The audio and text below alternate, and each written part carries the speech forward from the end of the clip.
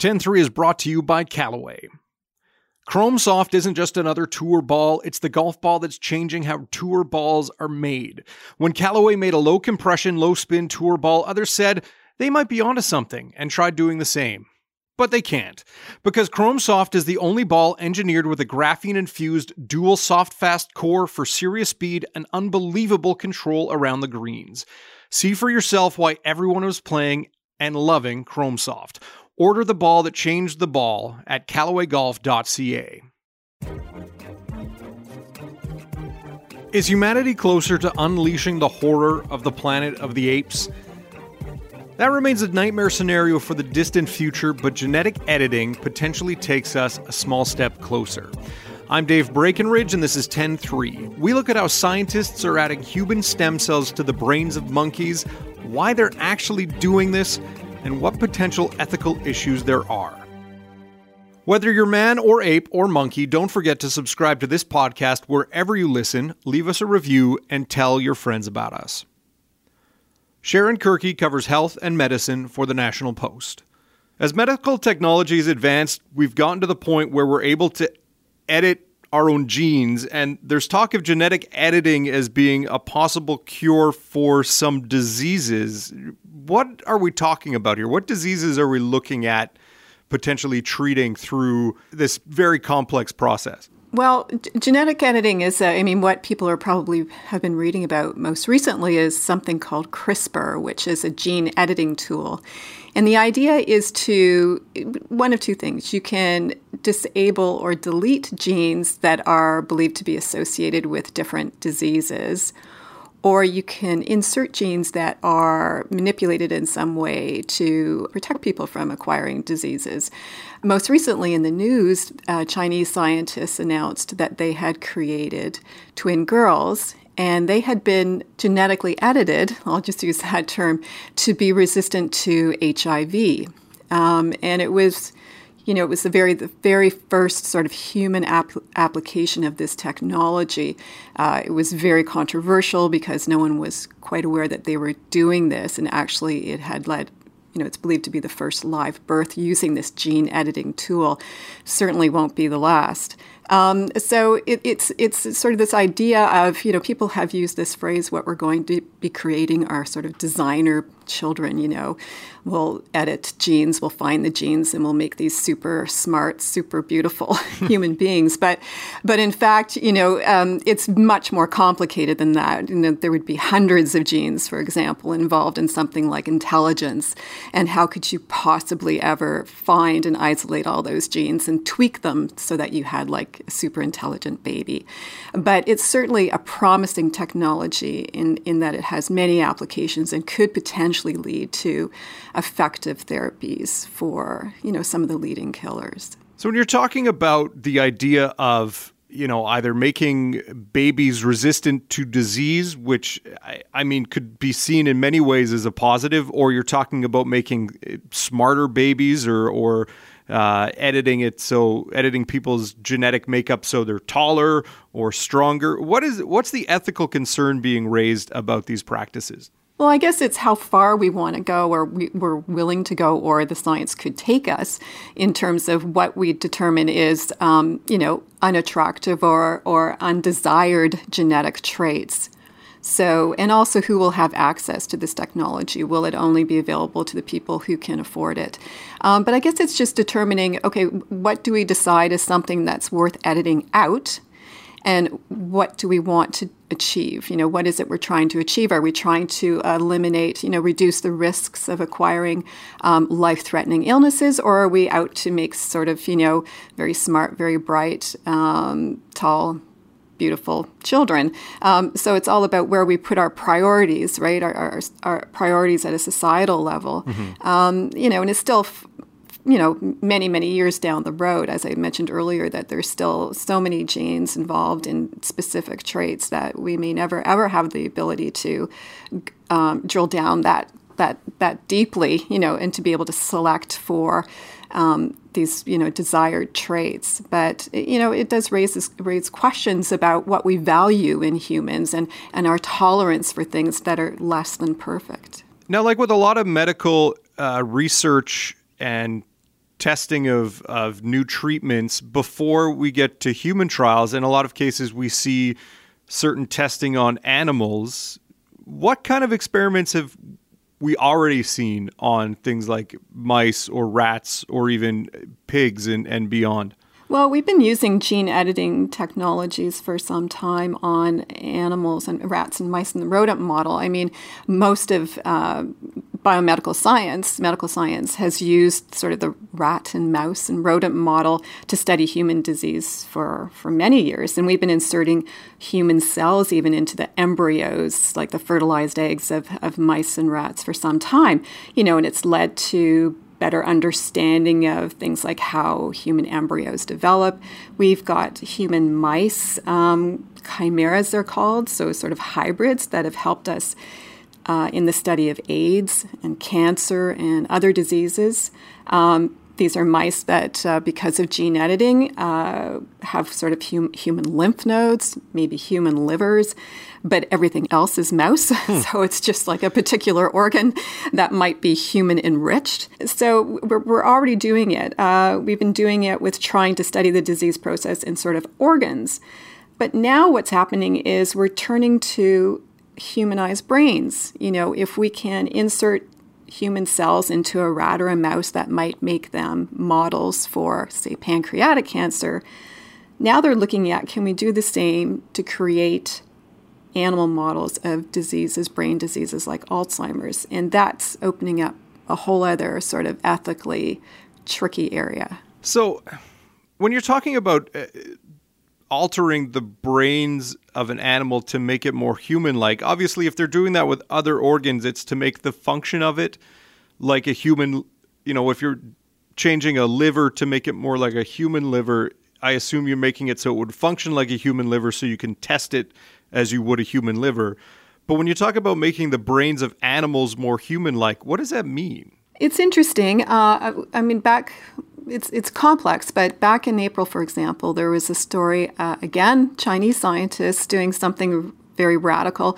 What they did was they implanted a human gene into a monkey embryo. So it was a fertilized monkey egg, and it was a human brain gene, and that gene is crucial for early human brain development. And what they found was that these monkeys, there were 11 of the embryos, were implanted into sort of the surrogate or the foster monkey mom, and 11 of them survived. 11 of them were born, 5 of them survived, and as far as I know, are still alive today. And what they found, they wanted to use these monkeys as a way to sort of study, this brain development process.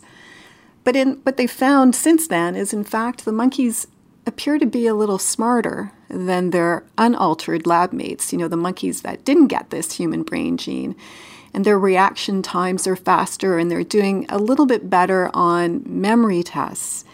So what that gets into is this whole issue of, once we go into the central nervous system, it's one thing to say, okay, we're going to make, like you say, a human liver inside a mouse, or they're doing it in pigs now.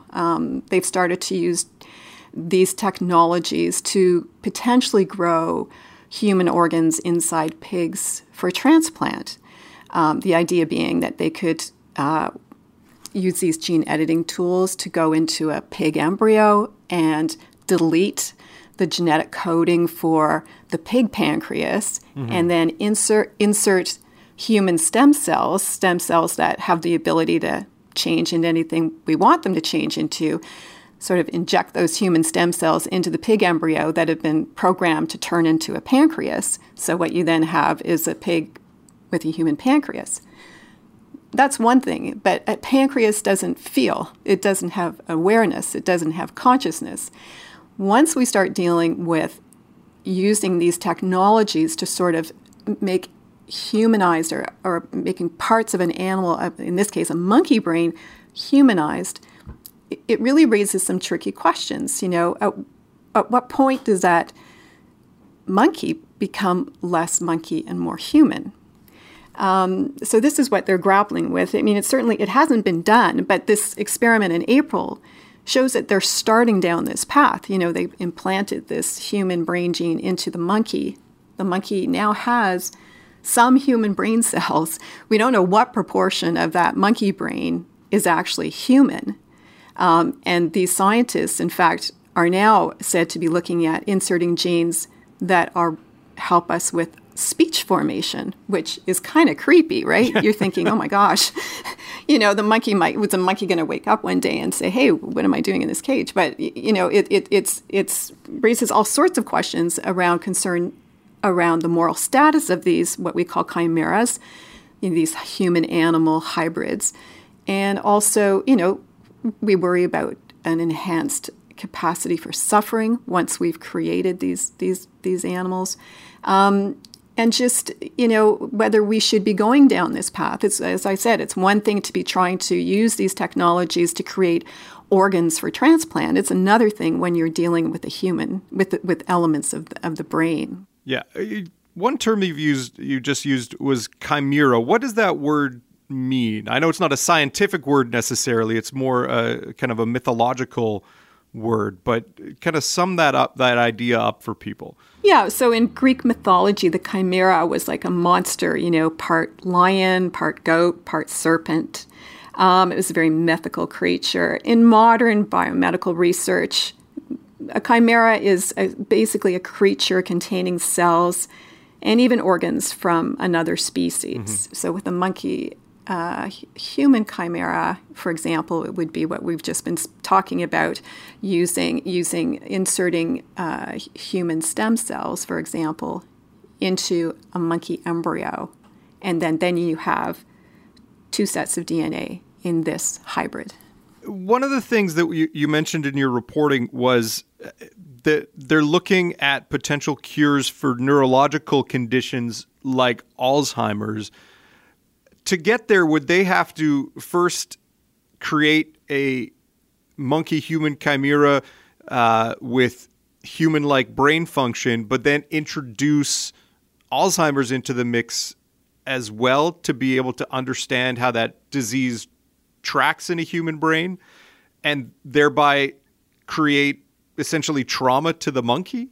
It's one way they're looking at the Alzheimer's model. I mean, what some teams have done so far, here in Canada, there's a team that has actually put molecules, this protein that's inside our brains that accumulates, that we all have, but if we get too much of it, it causes the plaques that are believed to form tangles that lead to Alzheimer's disease. It's a specific protein.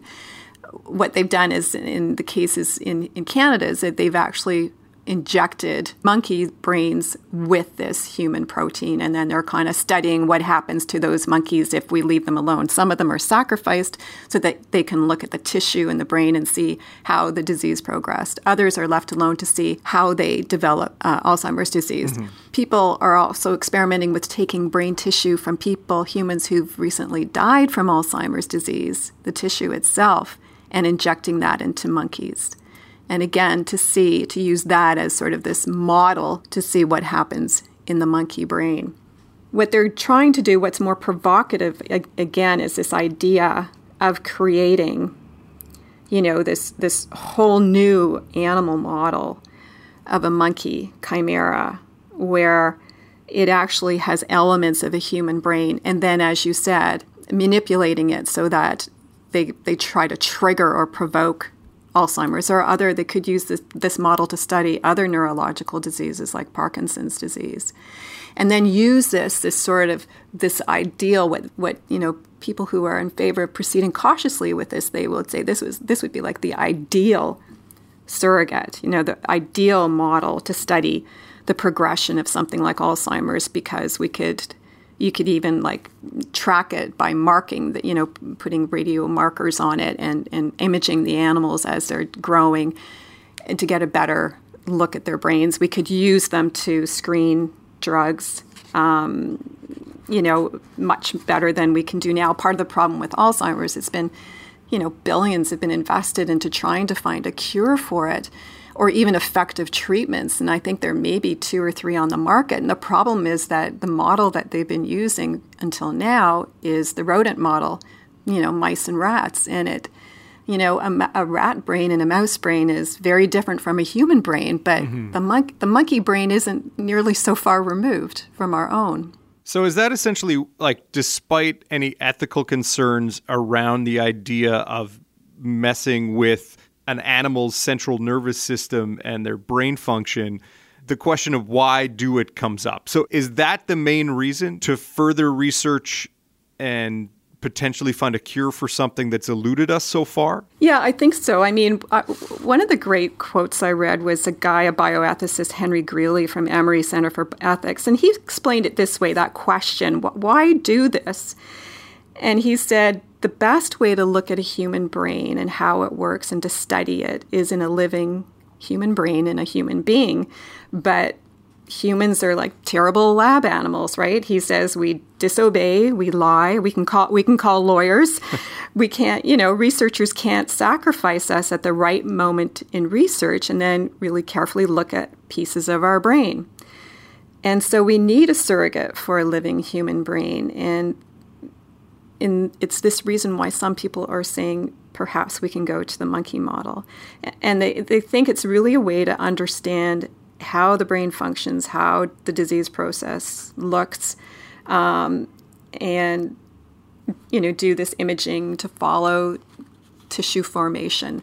But again, it leaves people really, really uneasy for lots of reasons. And you can, animal rights activists will say this is abhorrent. We shouldn't do this. Monkeys are highly social, highly complex animals. If left alone in their own habitat, they form large families and large groups, and that they're close enough to us already that if they're so close to us, why do we need them to be studying something like Alzheimer's? Why don't we just still study human beings? Is sort of the logic is a little fractured. People argue. Do we? And any time you cross that sort of into the central nervous system, it leaves all sorts of questions, right? At what point, I spoke earlier, at what point does the monkey perhaps develop, require the same moral status that humans do? And at what point is there a risk that they are developing some kind of human awareness? And how do you even test it? How do you look for it? How do you stop the experiment when you see that they are gaining some kind of human-like consciousness? Do we wait for the monkey to start speaking? I don't mean to be so glib, but it's really a tough thing. At what measures do you use to say, oops, this is going too far and we need to stop because we're seeing signs of, who knows what. So I guess there's a lot of concern about that. For some, crossing into the central nervous system, the brain is a place we absolutely should not be going. What if you get to the point where the monkey is disobedient or lies or, develops those kind of human characteristics? Like, it may sound far-fetched, but at the same time, does it feel like we're getting to this point where we're crossing a really kind of frightening plane in scientific research? I think so. It's not been proven that this can even be done yet. There's so many hurdles to overcome. Even a lot of this hinges on human stem cells being able to survive inside a monkey model. And those stem cells are those kind of magical cells that can turn into what we hope or program them to do.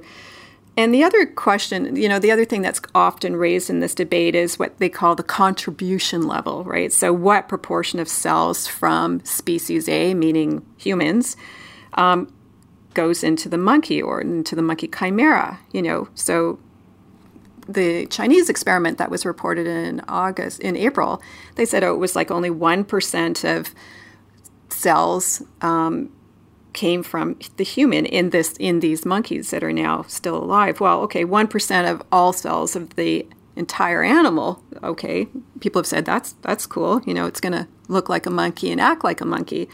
But if it's 1% of all cells in one portion of the brain, for example, the hippocampus, that's kind of creepy. That's kind of, that's a big proportion. And there is a risk that human-enriched brain may lead to some human awareness or cognition. And your point is valid. So then what do you do? You know, and how do we watch for that? And also the bigger question too is who's going to control them and who's going to decide how far we go with this? I mean, we have, you know, in the U.S., there are strict controls against making these kinds of chimeras. They don't qualify for any federal funding.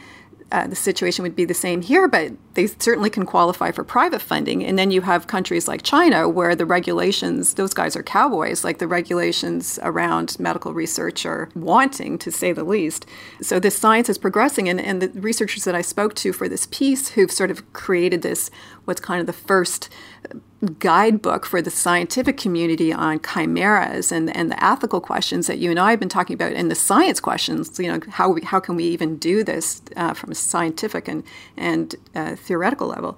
You know, they're concerned as well. They're saying it's time that, even though it seems so far-fetched, it's already starting. And if we don't have these discussions as scientists, as the public, on what we're willing and prepared to do and what things need to be in place, what type of things need to be in place to make sure that this science isn't abused. I mean, we're going to end up with these announcements that come out of the blue, like the first CRISPR babies, and it's going to be just, you know, a free-for-all.